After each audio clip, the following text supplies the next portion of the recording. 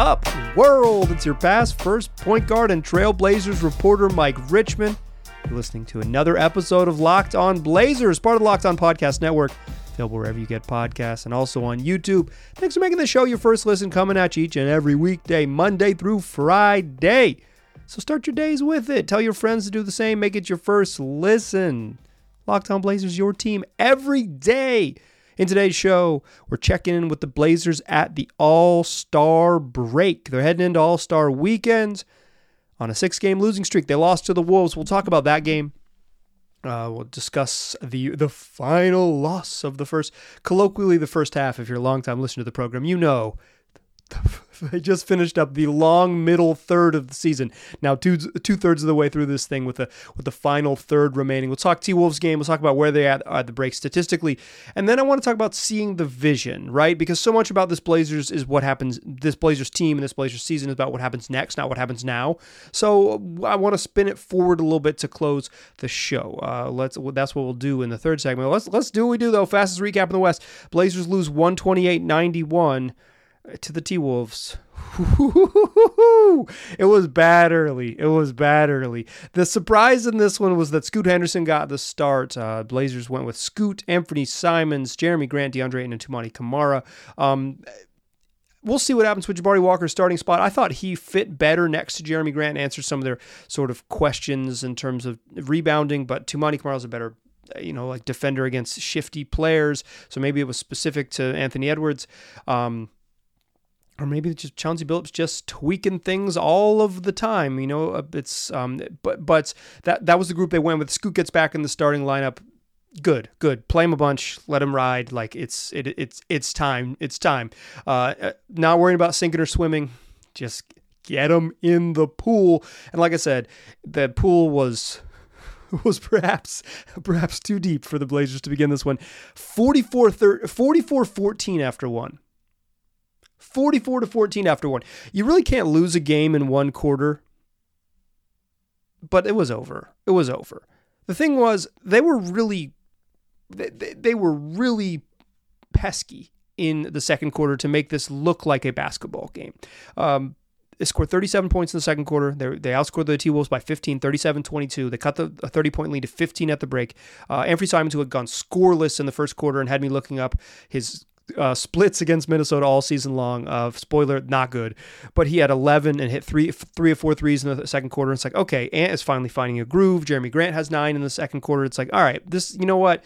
They're still down 15. This isn't like a great spot to be, but this is at least respectable. They cut it to 8 early in the third quarter, and you start to think like, you know what? The first quarter was so bad, but this team has been tough all year long, and me alone here on my couch watching this game, like, perhaps I undersold them. And then the T-Wolves just stepped on the gas, and they led by 23 after 3 quarters. And the fourth quarter, the Blazers just could not score enough to make it even interesting. Final 5 minutes were garbage time, and that group scored 5 points in the final 5 minutes. Blazers lose 128-91. That's your fastest recap in the West. We don't need to go too much into the details of this game. I think the big thing is just like, the T-Wolves are the best defensive team in the NBA, and they looked like it, and they just took the Blazers out of what they wanted to do. In the first meeting, the Blazers, they played the T-Wolves on Tuesday, and they played them again on Thursday. And according to Mark Stein of the Stein Line, typically this is when you play a home set, your home court advantage is somewhat diminished, and when you lose the first one, obviously your home court advantage is somewhat diminished, but it was going to be hard to get them after that start anyways, but you said, if the Blazers are going to win this game, they're going to win this game by hanging around and keeping it tough. When they had a claw back from down 30, it had to be perfect. But I thought the T-Wolves are just like, they're so good on defense, and they were so attentive to what they needed to do defensively, that just like the Blazers' kind of lack of weapons really showed up. They smothered Ant. Like, he doesn't have a way to get free of Jaden McDaniels. He just doesn't know how to handle that length and that pressure. And then they're really aggressive in staying attached on pick and rolls. And then DeAndre Ayton on Tuesday was really good against the T-Wolves. He made his first 9 shots. He finished 10 of 11 from the floor. 11 of 12 from the floor. Like, he was just good. He was good. And he got those, sort of got himself into the middle areas and hit little 9-10 footers, and then got a couple roll to the rim dunks, and but he did his work, mostly finding weak points in the drop coverage on pick and rolls, and the T-Wolves were just so freaking attentive to that. They were way up higher on the catch and way more aggressive on DeAndre, and he just wasn't good. They took him out of it. He only had 5 shots. He went 1 of 5 and finished with 2 points. He fouled out with 10 and a half minutes to go in this game, committed 2 fouls in like a 40-second span right at the beginning of the fourth quarter. He starts the fourth quarter with 4 fouls. It's like, hey, if we're going to come back, we're down 23. If we're going to come back, we're going to do it with the dudes, our best players on the court trying to make it happen. DeAndre picks up his 5th foul. Chauncey rolls with him. It's an offensive foul. Committed another foul on the other end, 40 seconds, bing, bang, boom. His night was done. He finished with 2 points. Jeremy Grant led the way with 20, but he didn't shoot very well, 6 of 14. Scoot Anderson, 15 on 5 of 12. He was, I don't think Scoot was that bad. He wasn't that good, but he wasn't that bad. Ant really struggled, particularly early. He really struggled. He finished with 12 points on 4 of 15 shooting, had 5 turnovers. I will say this to Ant's credit. He had a really nice second quarter offensively, and then he clearly was pissed because he played hard as hell on defense in the third quarter. He really, really, really, really clearly, like, he was picking up full court, which he doesn't always do, but even just in the half court, he was up into his assignment and like really being physical and playing at a sort of a effort level on defense that you don't always see from him. And the physicality that you don't always see from him. He was, clearly he was motivated by how he had been struggling and how they'd been treating him, right? Like, he got a tech in the first half and was angry about a foul call. He went and tried to, he played in a sort of a defensive intensity that we rarely see from him. And before he checked out in the third quarter for his normal rest, the Blazers were kind of in the game. And then he went to the bench and it just... the thing fell apart really quickly. It wasn't just because like Matisse Thybulle came in for him, but it was at the time that Matisse Thybulle came in for Ant, and that and things really went south in a hurry after Ant checked out in the third quarter. But I don't think he was good in this game, so I don't think it wasn't like he was going to save him. But he, to his credit, he did play hard as heck in his stretch in the third quarter. The Blazers still don't have an answer for Anthony Edwards. He's really stinking good. He had 34. 17 for McDaniels after a scoreless night. Jaden McDaniels had 17 after a scoreless night.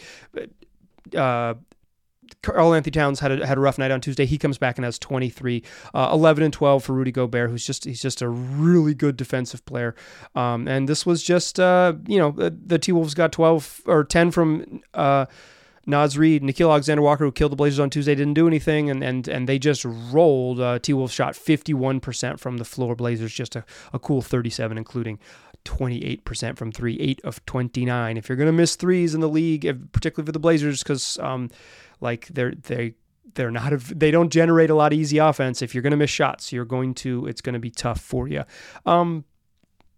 In general, this was a beatdown. I don't mean to dismiss the fact that it was that. I'm not trying to tell you that they didn't get walloped or anything like that. But the T-Wolves are just way better than them. And I think you kind of, when you get to this point in the season, there's no secrets anymore. Like, the Blazers are not a good team and the T-Wolves are a really good team. And that's what it looked like tonight. Let's talk about kind of where the Blazers are, though, because I think that, I think that's really the key is where they are and where they go from here. That's what we'll talk about in the second segment. Before we do that, though, I want to tell you about eBay Motors. My friend Joshy has got some fantasy picks for you because he has teamed up with the good folks at eBay Motors. Joshy, that's Josh Lloyd, host of Locked On Fantasy Basketball, bringing you the best fantasy picks each week, all season long. Whether you're prepping for daily fantasy or you're scouring the waiver wire for the stretch run of your season-long fantasy team, right here I'm going to provide you with the players that are guaranteed to fit your roster. Let's see who Josh has picked out for us for this week's eBay Guaranteed Fit of the Week. How about a couple young guys with some opportunities to step up down the stretch? 2 guys that I'm giving you 2. I'm supposed to go 1, but I'm going to go 2 this week for you. Asar Thompson for the Pistons, they've overhauled the roster, and he's going to get some opportunity to play for the Pistons down the stretch, back into a larger role. He doesn't score, but he provides pretty much all of the other stats in your categories.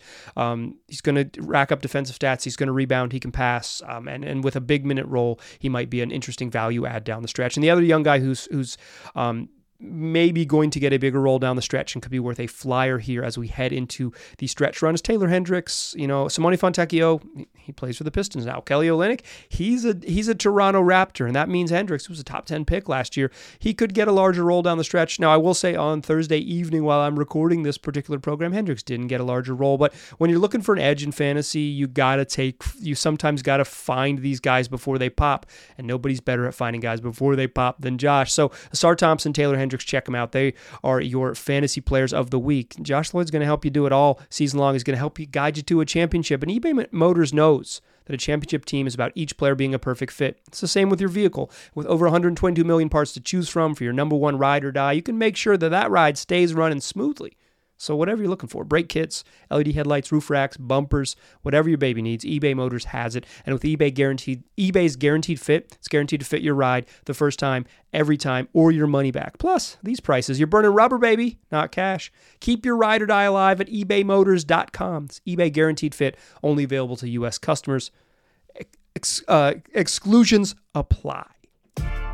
All right. Let's talk a little bit about where the Blazers are at the break. You lose the T-Wolves. They got smacked around a little bit, but I would say let's check in, and then I'll tell you what I'll say.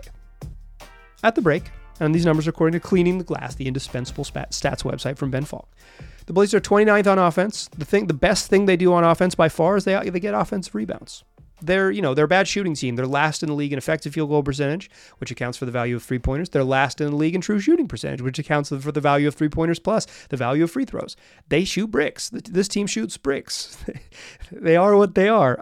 But the thing that they do best is go get those bricks. They are fifth in the league in offensive rebound rate. They give themselves second chances. Now, they are the worst half-court offense in the league, and they're bottom 3 in the league in transition frequency. They don't score in the half-court, and they don't run. And they're one of the bottom teams in the league in assist percentage, and second to last in assist percentage. They make it hard on themselves. They don't push in transition for easy buckets. They don't share the ball particularly well. They're also last in assist percentage because they shoot bricks, but they're also near the bottom of the league in just raw passing. Their offense is pretty darn clunky. But they make up for it by getting offensive boards. That's the thing they do best by far on offense. It's the thing that makes them, when they are good, giving themselves second chance opportunities and making 3-pointers. And really, it's those second chance points. That is kind of what fuels their offense when it's even remotely competitive. And again, they're 29th in the league on offense. But that's the thing they do best, is give themselves second chance opportunities. On defense, they are in the bottom third of the league in effective field goal percentage. Teams have been able to score against them down the stretch. They foul a bit too much, bottom 5 in the league in foul rate. And the thing they do best by far, they give up buckets, they give up made buckets, and they get crushed on the defensive glass. They don't finish possessions by getting rebounds. They're good at getting extra possessions and terrible at finishing possessions with offensive rebounds by giving up too many offensive rebounds. It is what it is. The thing they do best on defense, the thing that fuels them, is that they force turnovers. It's been when they were really good on defense to begin the year. Some of it was kind of 3-point magic, but they were the best team in the league at forcing turnovers. They've slipped all the way down to just the 4th best team at forcing turnovers. It's who they are. They play an aggressive style of defense where they press pretty much more than any other team in the league, but also they switch everything and they're aggressive on switches. They're not crazy with blitzing and double teaming, but they want to put hard pressure away from the rim. And some of their switching principles mean you stay up and you go get the ball, not these they concede the switch pretty easily, but they kind of catch the ball. They want to catch the ball up high. And by catch the ball, I mean stop the ball handler up high. And they're 4th in the league in forcing turnovers. The best thing they do on defense by far is force turnovers. The best thing they do on offense by far is get offensive rebounds. But they're 29th and 0 and 29th on D, or 24th on D. It's a bad basketball team, right? That's why they have the 5th worst record in the league. It's why they have lost 6 games in a row. They're incredibly young. They're incredibly young. Even their veterans are young, right? Like, and they've been beat up by injuries that probably would have allowed them to be a little bit better this year. But it is what it is. Like, injuries are part of the game. It happens. Like, you don't get a mulligan. This is the situation they're in. And it might not get that much easier. They got the 6th hardest strength of schedule after the All-Star break. That's just like raw opponent win percentage. I didn't look at one of those things that charts travel and all of those things, but like just in terms of opponents' win percentage, their opponents, they're the 6th toughest schedule remaining in the league, just in terms of playing good teams. Still got to play the Celtics twice. Like it's going to get bumpy for them. I think like an undeniable positive of this team is that for the most part, they play hard. For the most part, they play hard. When they lose and when they have lost, it's because they lack skill. They're just a little light on talent. Like, I don't think they've lost games often because they let go of the rope or they quit or they don't play hard. Like, certainly there has been some of those times where it feels like, they didn't really bring it tonight. And sometimes they bring it more than this. And I think in the final 5 minutes of this game, when they were on the court, I thought Scoot Henderson was kind of dogging it a little bit. Quite frankly, I don't think he was playing as hard as he could have. But that was like notable to me because I was like, I rarely see Scoot like walk on the court. Like I rarely see him play where it feels like they play defeated. I will say to Chauncey Billups' credit, as much as I think his offense is a little bit too vanilla and sometimes he demands that they play a certain way that doesn't make sense, square peg round hole type of thing. But like, the dudes play hard for him. They seem to like him. That doesn't mean that their offense is good or their defense has been particularly effective or that they've won more games than they maybe should have. They've kind of gotten the exact sum out of the parts that you would expect, which has been the sort of the signature of these teams over the last 3 seasons is give them a bad roster, give you a bad record. But like they do as like a general positive, they do play really hard. And they're extremely young and they're extremely new. Like this, like Jabari Walker is one of the longest tenured players on the roster. He's a second-year player who was a 2nd-round pick last season. Anfernee Simons is far and away the longest tenured player on the team by 200%, right? Excuse me, 300% rather. Like it is certainly they've played a lot of games together now, but it's like they've had injuries. They're really young and they're really new. Kind of thought they might be here. So I think that is like maybe a homerish band-aid to say, well, at least they play hard. I do earnestly think at least they play hard. I mean, this team would be so much more frustrating if they didn't bring it with energy and they were like, punching Drew Eubanks in the back hallway before a game started. They're not messy. They're just not very talented. And I think that's the thing that strikes me about this team. They just can't shoot, and they don't have enough players who can really defend, and they're light in the front court, like in terms of being able to play multiple looks and go have like actually truly big lineups out on the court. And they have a collection of young wings, but none of them are particularly good enough to like truly beat out the others. They're all flawed in some different type of way. And like, they're a team still figuring it out. So what I want to do to close the show is talk about what does the vision look like? Because at the break, like, I don't think this should be a surprise to you, right? They're the 5th worst record in the NBA. Prior to the season, I went on Locked On.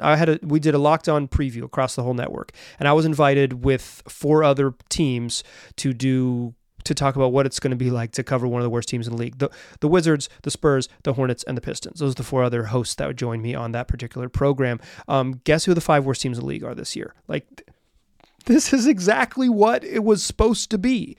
I don't think the record, I would say, and generally speaking, I'm not worried about the record. I'm not worried about the offense. I'm not worried about the defense in terms of ranking and all of that stuff. Like, this is what I thought they would be. What I want to talk about, though, is like, what's next? What's next? And I want to try to see if we can squint and see the vision. That's what we'll do to close the show. Come squint with me. But first, let me tell you all about Robinhood. Did you know that even if you got a 401k for retirement, you can still have an IRA? Robinhood has the only IRA that gives you a 3% boost on every dollar you contribute when you subscribe to Robinhood Gold. But get this, now through April 30th, Robinhood is even boosting every single dollar you transfer in from other retirement accounts with a 3% match. That's right, no cap on the 3% match. Robinhood Gold gets you the most for your retirement thanks to their IRA with a 3% match. This offer is good through April 30th, so get started at robinhood.com/boost. Subscription fees apply. And now for that legal info. Claim of Q1 2024 validated by Radius Global Market Research. Investing involves risk, including loss. Limitations apply to IRAs and 401ks. 3% match requires Robinhood Gold for 1 year from the date of the first 3% match. Must keep Robinhood IRA for 5 years. The 3% matching on transfers is subject to specific terms and conditions. Robinhood IRA available to U.S. customers in good standing. Robinhood Financial LLC, member SIPC, a registered broker-dealer. Still a pass first point guard. I'm still Mike Richman, and you are still listening to Locked On Blazers. I think where the Blazers are is that they're a not particularly good young team. I think that's exactly where we thought it would be. I think there is no reason, based on sort of the small picture stuff, to freak out about this team. I think it would be inappropriate. It's not my style anyways, but I think nothing about their record or that gives me a great deal of pause or anxiety or reason to be upset.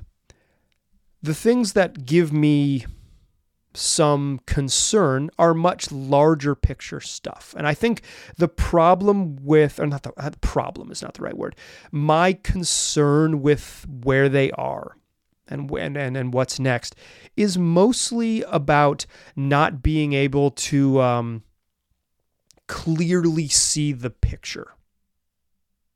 I don't really know what's on the other side of the hill. I got to guess. I bet on the other side of the hill, Scoot Henderson and Shaedon Sharpe play in the backcourt together. That's my guess. But I don't even know which frickin' hill it is. There's a lot over on the horizon. There's a lot of paths to cross. And Portland chose to sit out the trade deadline, right? They made one minor trade to add Delano Banton, a fun player who I like. But